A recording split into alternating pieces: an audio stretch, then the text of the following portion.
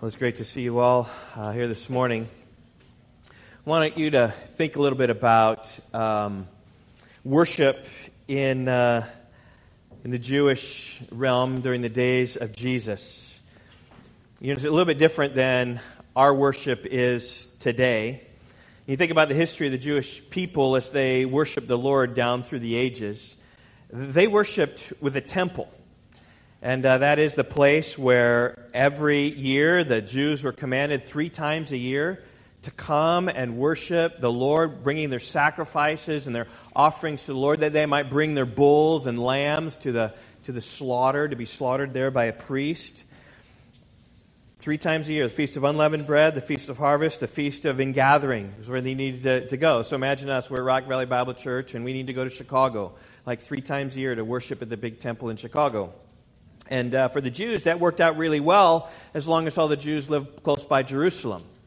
But then there was a time when they were exiled into Babylon 1,000 miles away, and it became really impossible for them to come to Jerusalem 3 times a year. When Ezra came back to the Promised Land from his captivity from Babylon, it took his caravan 4 months to get back to Israel. So even logistically, even if they could have been let go, 4 months here, 4 months back, just 12 months is not enough time to worship back there. And it was probably during this exile period where the Jews were compelled to really rethink their worship in the absence of access to a temple. And thus the synagogue was born. This is a place where the Jews could assemble and worship the Lord on a local level. And on a national level, of course, there still was the temple. But the synagogue was the local level. The synagogue, if you put it, it's 2 words. Sin or sun means with. Agog means to lead. So synagogue, with leading or with together. A synagogue is literally a gathering place together. And after the exile, when the Jews came back and they didn't all come back to Israel. They're all scattered around, and they began to build synagogues. In fact, we have archaeological evidence that about that time, where 300 BC, when a lot of synagogues were built, and they were sprouting up all over the place. The synagogues became the centerpiece of the Jewish community. It's a place where Jews would gather together for religious instruction, for regular worship on the Sabbath, the reading of Scripture, the prayers, the teaching from the rabbis. And the gathering of the early church and small churches today feel today much like ancient synagogues. What we're experiencing here today, it's much like the Jews would have experienced in their synagogues, where people gathered together, right, with instruction and just formation, just with the Scriptures. It's interesting, though, that the synagogue is nowhere commanded in the Old Testament. I mean, it's just not there at all, but it is there in the New Testament when you see in the days of Jesus, he went into synagogues all across Israel. Listen to how Matthew summarized the ministry of Jesus, Matthew 4:23. And he went throughout all Galilee, teaching in the synagogues and proclaiming the gospel of the kingdom and healing every disease and every affliction among the people. We see that he went to the synagogues. I mean, the synagogues, though, wasn't mentioned in the Old Covenant, the Old Testament, still was not a bad thing. Jesus was in the synagogues often, teaching and healing people. We have a couple recorded instances of Jesus in the synagogue, healing people. In Capernaum, we read of Jesus healing a man with an unclean spirit. And in another synagogue, a man came to him with a withered hand, and he healed him as well in the synagogue. And we have a bunch of statements that tell us how Jesus taught in the synagogues. But you realize there's only one place in all the New Testament where we have the actual words of what Jesus said when he taught in the synagogues. Little quiz time. Anyone remember where that might have been? What chapter, verse of the Bible? Where Jesus comes into the synagogue and a text is read and he preaches. Luke chapter 4. Wonderful. Great. Good. Luke chapter 4. Jesus coming to, remember what city was? Anyone? Nazareth. He comes to his hometown, the synagogue he'd been to many, many times before where he grew up. Had seen many, many services there. And on that day, Jesus took a scroll and he opened it to Isaiah 61, verses 1 and 2, which read this: "The Spirit of the Lord is upon me because he has anointed me to proclaim good news to the poor. He has sent me to proclaim liberty to the captives and recovery of the sight to the blind, to set at liberty those who are oppressed, to proclaim the year of the Lord's favor. And he rolled up the scroll and he gave it back to attendants, and he sat down, which was the custom of rabbis back then. They would sit to teach. And he sat down, and all the eyes of the synagogue were fixed on him, and Jesus began to say to them, "Today this scripture is fulfilled in your hearing." And the people were amazed at the teaching of Jesus. They spoke well and they marveled, the gracious words coming from his mouth. He was just preaching there, and there's the buzz about people. It's Jesus. Oh, what a good teacher he was. But soon their sayings, their nice sayings, turned to evil sayings. They were filled with wrath as Jesus confronted their lack of belief. And in fact, by the end of Jesus' sermon in his hometown, the congregation rose up and drove him out of the town, brought him to the brow of a hill where the town was built, and so they could throw him down the cliff, right, and then stone him with stones was the plan. But passing through their midst, he went away. Somehow he just he used his Jesus powers and was gone. I don't know exactly how that worked, but it didn't end so well with Jesus in the synagogue that day as people of Nazareth refused to believe in him. Well, this day in Nazareth, the only day which we know of exactly what Jesus taught in the synagogue, received well initially and then rejected. Well, this morning, as we come to the book of Acts, we've been working our way through the book of Acts, verse by verse, section by section. We're going to see something similar. We're going to see Paul entering a synagogue at Pisidian Antioch, and we will have the privilege of hearing an actual sermon that Paul preached when he was in that synagogue.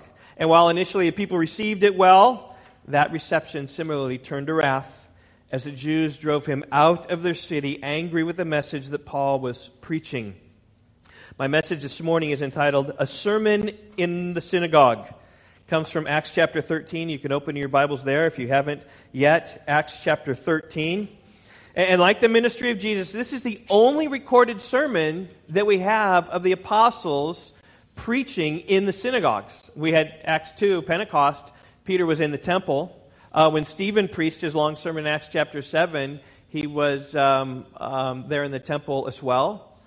But we read many, many times, like book of Acts is filled with how many times Paul and Barnabas on their missionary journeys went out and spoke and taught in their synagogues the message of the Messiah.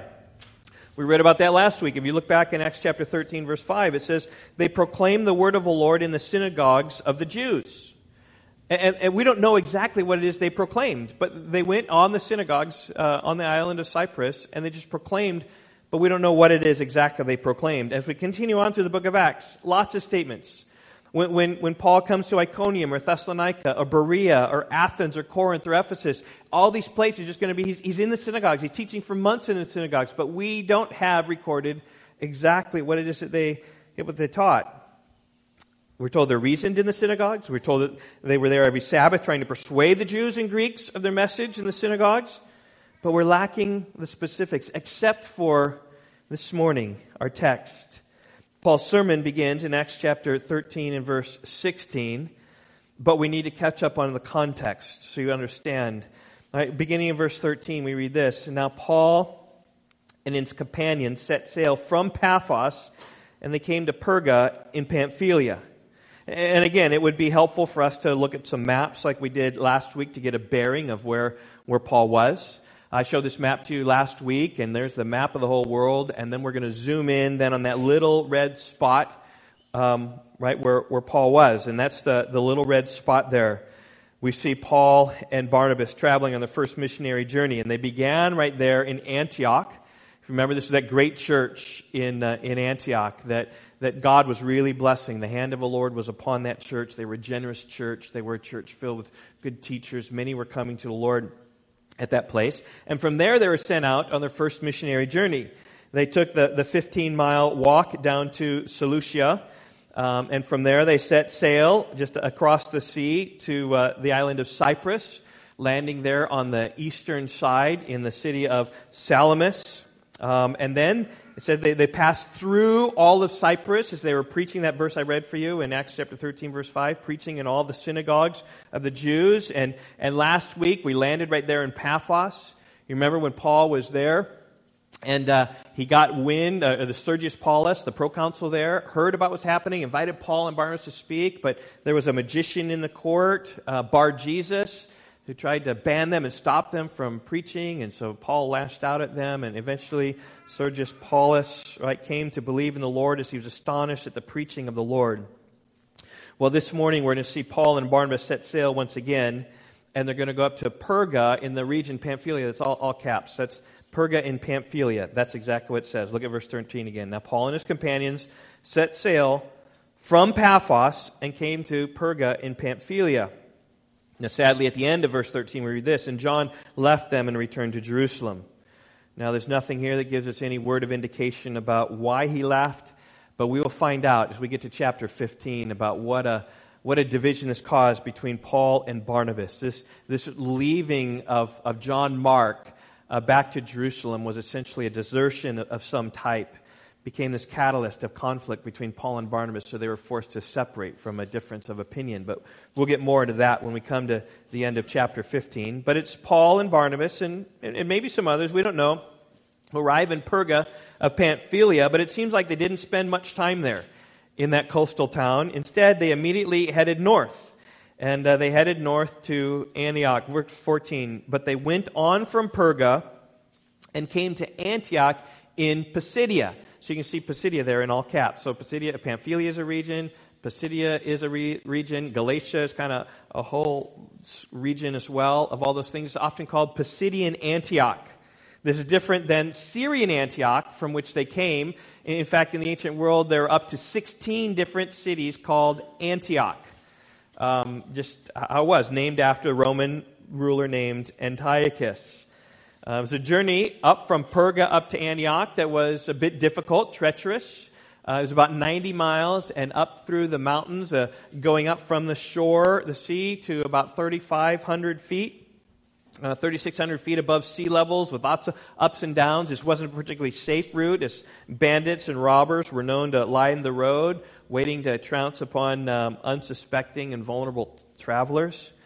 But Paul and Barnabas did arrive safely. And here we are in Acts 13 in Pisidian Antioch. And we read in verse 14, went on there from Perga and came to Antioch in Pisidia, and on the Sabbath day, they went into the synagogue and sat down.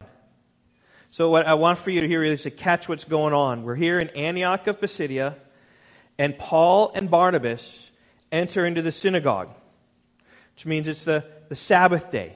And it's going to be a day that's just much like this. And so really what I thought about doing here today is really help us. We got a synagogue here, right? We're here, and Paul and Barnabas walk in the back. Where do you think they're going to sit? New visitors, new places, what are they going to do? I think maybe they'll come in, they'll kind of sneak in and sit here, and then they're going to sit and enjoy the service. And Brian Mulder's going to get up, and he's going to announce people and welcome everybody with some announcements. How there's a bar mitzvah next month that Aaron is going to have that, and then there's a social at Hannah's house. We're going to hear about that. And then, right, there's a teaching of the Torah every Wednesday. Of course, you're invited to come to that. And the Cohens are moving next week, so we're going to need some help with that. So after then, the announcements, then they'd probably start with a Shema. And Paul and Barnabas would have been here in the pew and would listen to the Shema being read. Hear, O Israel, the Lord our God, the Lord is one. You shall love the Lord your God. And everyone would say that all together. And you shall love the Lord your God with all your heart and with all your soul. And that would start, right, the service. And then after that, there'd probably be some prayers, maybe some prayer requests shared in a small church like this. And then the scripture reading. They read from the law. Read from Genesis, Exodus, Leviticus, Numbers, and Deuteronomy, some type of reading in there. And then they would have read from the prophets. And after the reading from the law and the prophets, the rulers of the synagogue somehow sent a message to them saying, brothers, if you have any word of encouragement for the people, say it. And what do you think Paul did? Anyone want to say something? So Paul stood up and Moses' hand said, I got something to say. And he said, men of Israel and you who fear God, listen.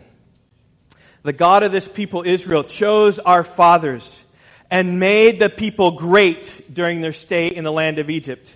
And with uplifted arm, he led them out of it. And for about 40 years, he put up with them in the wilderness. And after destroying 7 nations in the land of Canaan, he gave them their land as an inheritance. And all this took about 450 years. And after that, he gave them judges until Samuel the prophet. Then they asked for a king. And God gave them Saul, the son of Kish, a man of the tribe of Benjamin, for 40 years.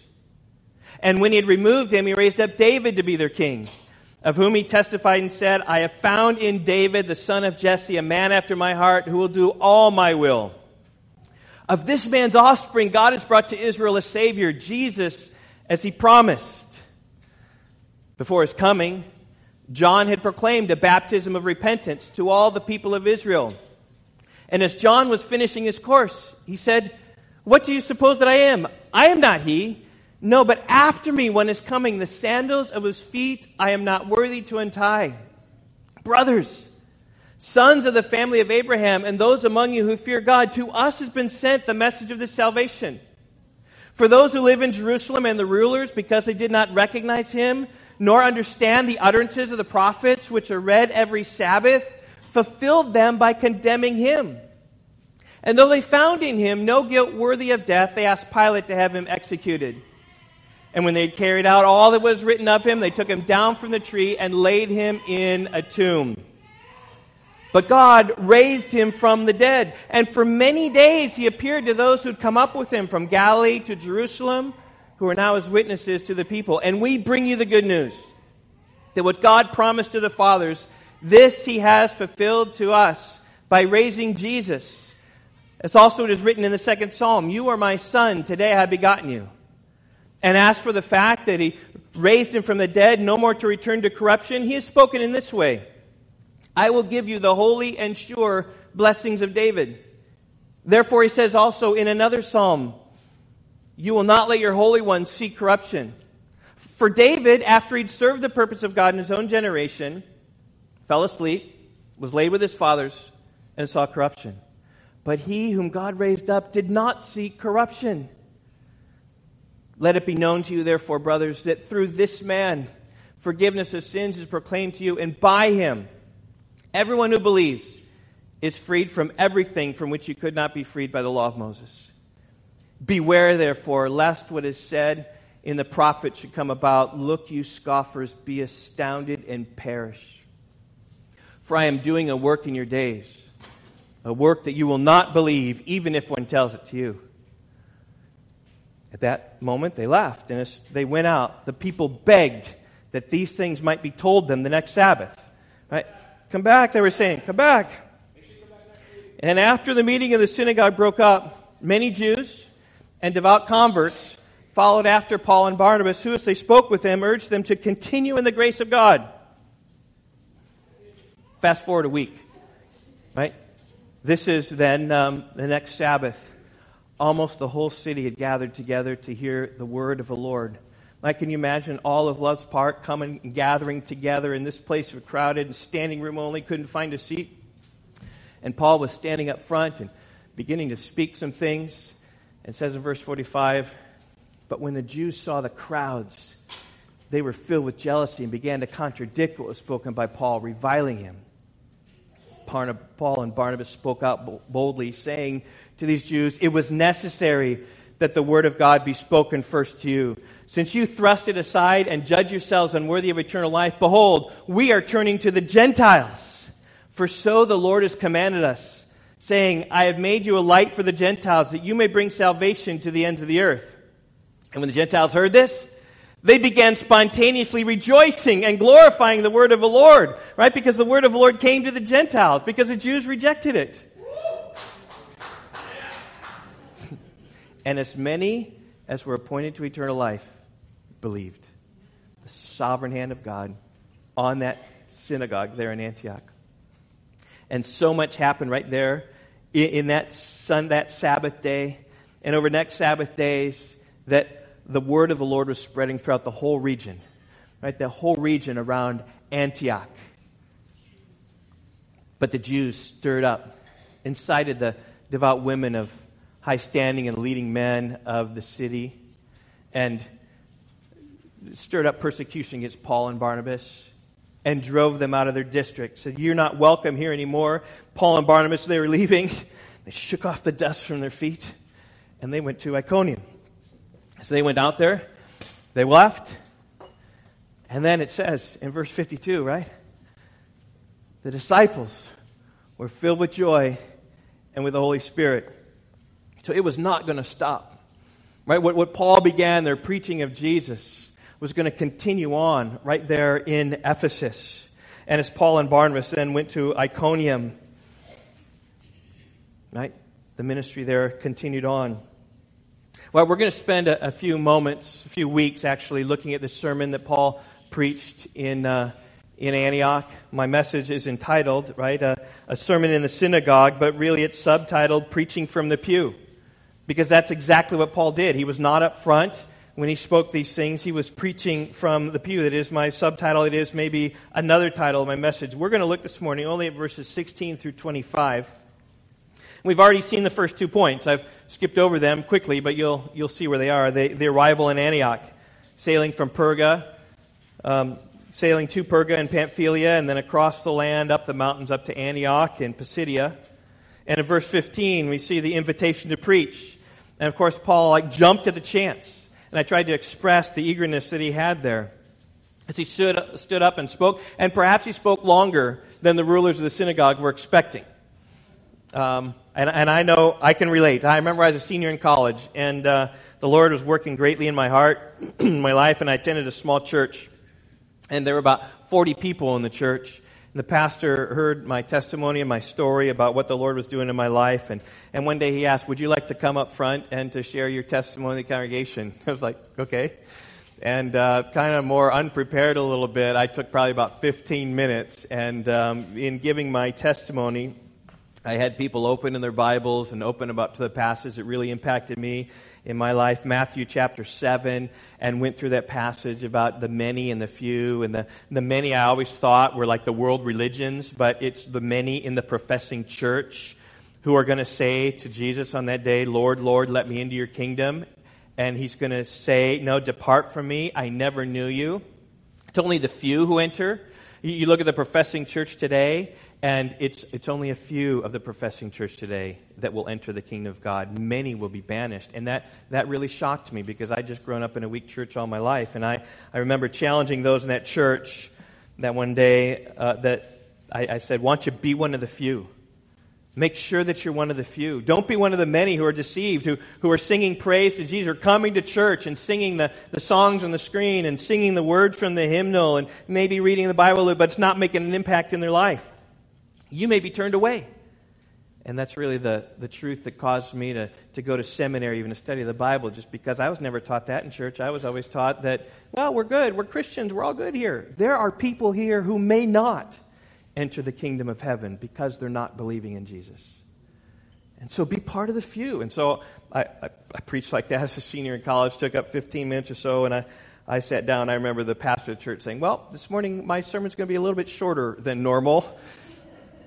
But that's what Paul did when he had the opportunity, the invitation to preach. He seized the opportunity to speak about his Savior. If you remember nothing else from this message, just remember that he had an opportunity to speak, and he spoke. So if you have opportunity, speak. Okay? Speak. Now, your opportunity may not be in front of a church or in front of a synagogue. Your opportunity may be different, right? In front of a neighbor or a classmate or a customer or your cousins. Whatever it is, would encourage you, just like Paul, be ready to speak, right? I've told you before, be ready for 3 things. Be ready to preach, be ready to pray, and be ready to die. That's what we all need to be ready to do. The application of the book of Acts. Jesus calls us to be my witnesses. Be witnesses for the Lord and tell others of Jesus. So Paul did on that Sabbath day. He seized the opportunity in the synagogue in Antioch, and he spoke of the working of God. That was really his main point, his first point. This we're going to look at, verse 17 through 25, and how God worked in the life of Israel and ultimately gave them a Savior. This is my third point, and this is Paul's point from 16 and following, or really beginning of verse 17, that God has been working in Israel from the start of that country. He never gave up.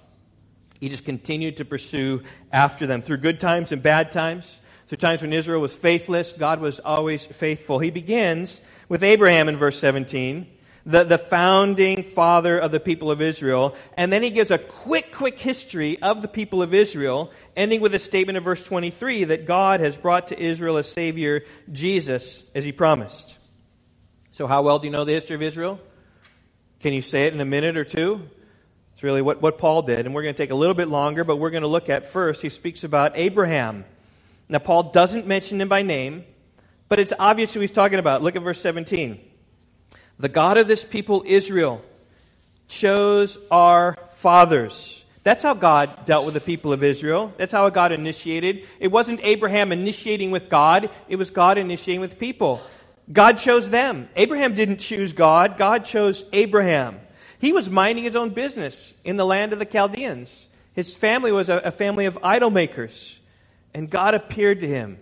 And God said, Genesis 12, 1 and 2, go from your country and from your kindred and your father's house to the land that I will show you.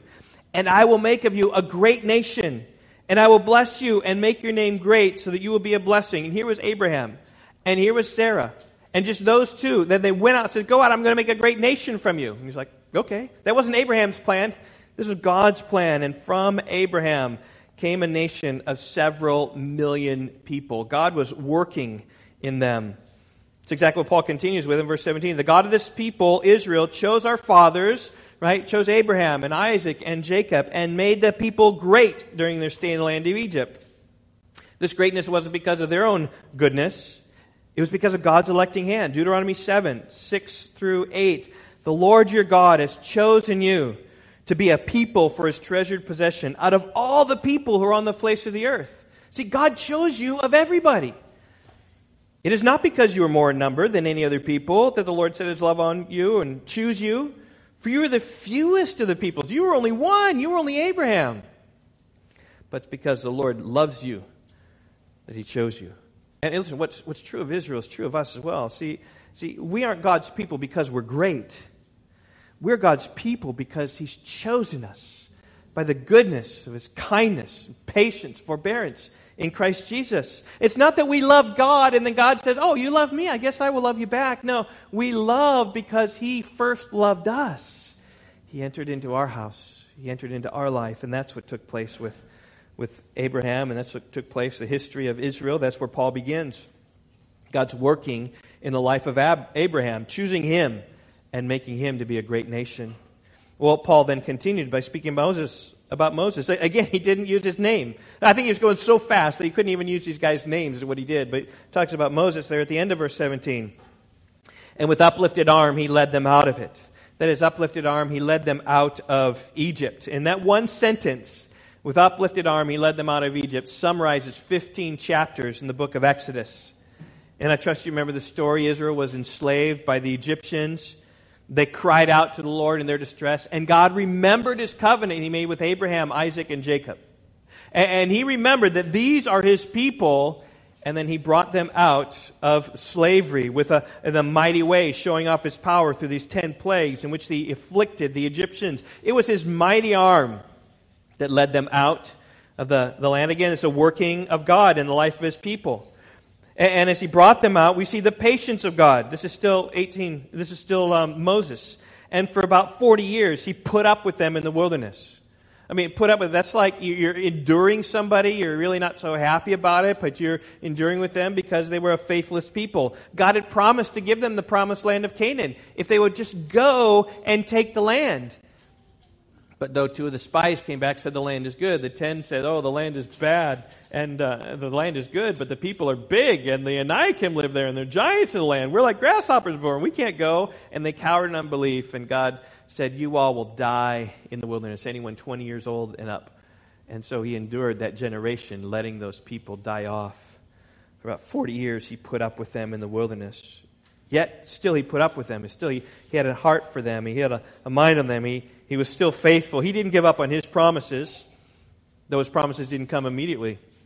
But after 40 years, then that new generation rose up around a new leader, Joshua. Again, it didn't mention his name, but Joshua was the one who led Israel, the mighty hand, into the promised land. That comes in verse 19. And after destroying 7 nations in the land of Canaan, he gave them their land as an inheritance. You read Joshua and you read about the Battle of Jericho. Obviously, it was the hand of God that came in and took Jericho, right? Because the nation, all they did was Israel just walked around the city. And they blew trumpets and the wall came down and they conquered. And that's how God conquered. God was moving and did that. And one would think that those who saw such a faithful working God who destroyed the 7 nations of the Girgashites and the Hittites, the Perizzites and the Jebusites and killed all those people off, you'd think that, oh, this is our faithful God who's made a covenant with us. We will follow him. But that's not what happened after the days of Joshua. After the days of Joshua, there were the judges. Right? For 450 years, that's what it alluded to in verse 20. All this took about 450 years, and he gave them judges until Samuel the prophet. So for 450 years, you got these judges who time and time and time again, right, would come and deliver Israel, right? Because the Lord had a rocky relationship with them. They would do well, they sought the Lord, they would do well, and things were going so well that they forgot the Lord. Then they'd forget the Lord, then they'd be in distress, they'd cry out to the Lord for help, and God would provide a judge to come and deliver them, and they'd do well, and then when they did well, they forgot the Lord. And they forgot the Lord, they did bad, and then they cried out, oh, God, help us, come save us, and God would send them a judge. And it was always when things were going well that they forgot the Lord. It's when things were difficult that they cried out to the Lord, oh, America, oh, Disneyland America, beware of prosperous times. Those times we easily can forget the Lord. But that was the time of judges, alluded to in verse 20. Finally, then, it says God gave them Samuel, the prophet, a genuine prophet of the Lord, who heard from the Lord, who led the people of Israel. And the people of Israel, though, at one point demanded a king. They said, we want to be like the other nations. We want a king. And Samuel said, it's not good. He says, if you get a king, think of all the terrible things that are going to happen. That king is going to take your sons, bring them into the military where they may die, away from you. He's going to take your daughters. They're going to be perfumers and cooks and bakers. He's going to take the best of your fields for the government. He'll tax your harvests and take a portion of your flocks. Just more and more and more and more will be taxed and more will be taxed and more will be taxed if you have a king. It feels like we have a king in America. Samuel says, it's not good. You don't want a king. You want the Lord to be your king.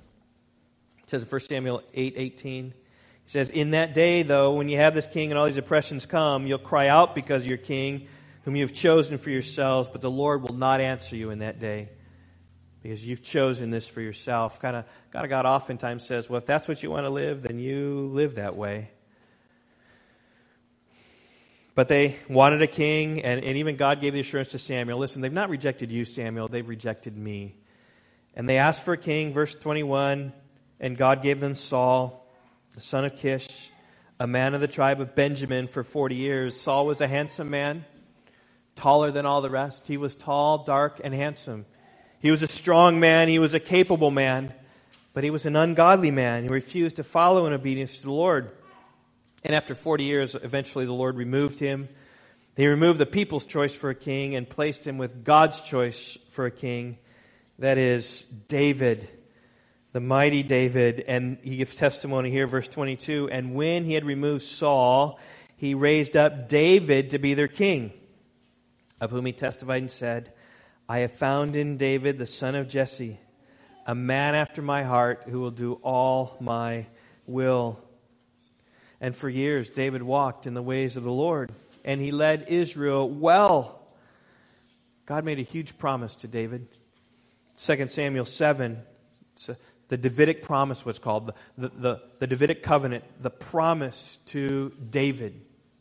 And this is a huge promise. I don't know if you know this passage. You need to know Genesis 12, like I read about Abraham coming out of Ur of the Chaldeans. You need to know 2 Samuel 7.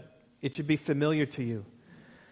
It's called the Davidic covenant. Listen to what God promises to David. Thus says the Lord of hosts, I took you from the pasture, from following the sheep, that you should be prince over my people Israel. And I have been with you wherever you went, and have cut off all your enemies from before you. This is God's hand of blessing upon David. 2 Samuel 7:9. And I will make for you a great name, like the name of the great ones of the earth. And I will appoint a place for my people Israel, and will plant them so that they may dwell in their own place and be disturbed no more, and violent men shall afflict them no more as formerly. Right? I'm going to promise to you, David, a kingdom of peace. And from that time I appointed judges over my people Israel. I will give you rest from all your enemies. Moreover, the Lord declares to you that the Lord will make you a house. Now, that's not just a house referring to the temple is kind of what that's referring to, but the house is also referring to like the lineage and a reputation and a kingdom. It says, when your days are fulfilled and you lie down with your fathers, I'll raise up your offspring after you, Solomon, who shall come form your body, and I will establish his kingdom. He shall build a house for my name, there's a temple, and I will establish the throne of his kingdom forever. And I'll be to him a father, and he shall be to me a son. When he commits iniquity, I'll discipline him with the rod of men, with the stripes of the sons of men. But my steadfast love will not depart from him, as I took it away from Saul, whom I put away before you. But Solomon, then after his reign, though, was not established forever because of his sin. But he says, and for your house and your kingdom shall be made sure forever before me. Your throne shall be established forever. And there are only two ways for the Davidic kingdom to be established forever, for a son of David to sit on the throne forever. Either needs to have a son in perpetuity, like always the son reigning, always the son reigning, always the next son reigning, always the next son reigning. Or there could be a son that lives forever who rules and reigns.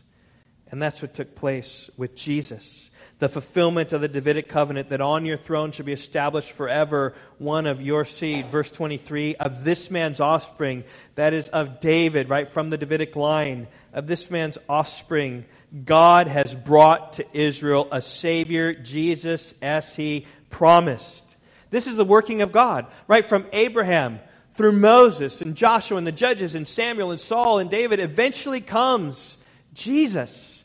Just as was promised in 2 Samuel 7. Just as promised in Genesis 49. Just promised in all the prophets of this Messiah who would come of the line of David. And through the ups and downs of God's relationship with the people of Israel, God faithfully worked to bring them a Savior, Jesus, as it says at the end of verse 23, just as He promised. Now, this was the culmination of Jewish history. They've been expecting it for years. They were expecting the scepter from the line of Judah. They were expecting the son of David to come and sit upon the throne. And now Paul was saying this man has come according to promise. He's a king who would come as a Savior.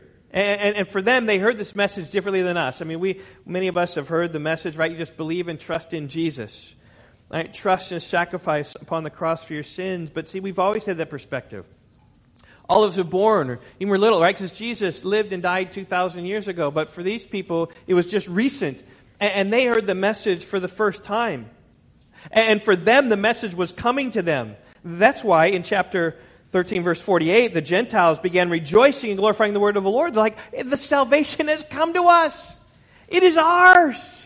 The Savior has come. And that's where Paul's going to speak about forgiveness in verse 38. Let it be known to you, therefore, brothers, that through this man, through Jesus, forgiveness of sins is proclaimed to you. So believe in Jesus and trust in Him, and your sins can be forgiven. But realize in Antioch how different it would have been when they heard it for the very first time. The message of the salvation that came to them, this message of Jesus, all lining up.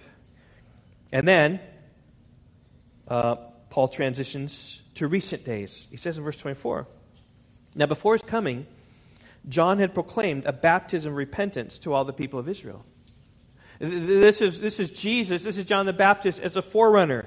This is Elijah, the prophet, as prophesied by Malachi chapter 3. Before the Messiah comes, right, there'll be one coming and pointing the way. And that's exactly what John the Baptist was. He was proclaiming a baptism of repentance, right? When people came to trust in the Lord and came to believe in Him, He was immersing them in water just as a symbolization of their forgiveness of sins, which we're going to see today, very soon, with Emma being baptized. Just as a symbol of being washed and being cleansed, that John the Baptist was proclaiming that. He was saying something is changing. Israel, we need to be right with God. We need to trust in the Lord. We need to turn from our wicked ways, and we need to trust in Him. That was John the Baptist. And many people thought that John the Baptist was the one. Many people thought that John the Baptist was Elijah. In fact, even disciples came out. Are you the one? Are you him? And as John was finishing his course, it says in verse 25, he said, "What do you suppose that I am? I am not he." So it's not about John the Baptist. He says, "I am not he. In fact, I am not worthy even to untie the sandals of his feet. That's the one coming after me." John the Baptist, Jesus even says, the greatest of all men born of women. And he says, "I'm not even worthy to untie the sandals of his feet." All pointing to Jesus.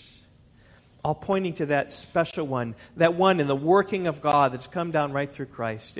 And really, this is a good point for us to turn to finish my message this morning, just even right here, just pointing to Jesus, realizing the working of God through the history of the Old Testament. That God has always been faithful with his people and been faithful from Abraham all the way up through Jesus. And now Jesus has come. Are you going to believe in this Messiah? He's going to let him skip by. And sadly, we're going to see the Jews in Acts chapter 13 just let the Messiah go. They're going to hate this message of Paul. But the Gentiles, on the other hand, who heard this message of Paul, embraced it. And then through the rest of the missionary journeys, we're going to see similar things. We're always going to see conflict. Jews hearing the message first and rejecting it. Maybe some got it. As we saw in verse 44, that some were following, verse 43, some were following after Paul and Barnabas. It said, continue in the grace of God. Some will embrace it, many will reject it, but many of the Gentiles will come in. And I trust you've come in. I trust you believe and trust in Jesus. With this little sermon in the synagogue, preaching from the pew. And we'll pick it up, verse 26, next week. Let's pray right here. Father, I do pray, God, that we would grasp the scope of what Jesus was when he came to die on the cross for our sins and bring forgiveness of sins to his people. Lord, I pray that this preaching from the pew might impact us all today. We realize Paul and his boldness. We realize that the message of your working in the midst of your people. God, help us to grasp, oh God, the height and depth and breadth, length of the love of God that's in Christ Jesus, that would send his Son to die for our sins, that we simply need to believe. And may we not be like those people at Antioch, like those Jews at Antioch who rejected Paul and Paul's message, stirred up persecution against him and drove him out of their district. God, I know there's some, perhaps even here today, who are driving Jesus out of their district, want nothing to do with Jesus. Lord, I pray that you would soften hearts, that you would bring people to the Savior. Father, we thank you for Jesus and all that he's done. God, may the rest of today be glorifying to you. I pray in Christ's name. Amen.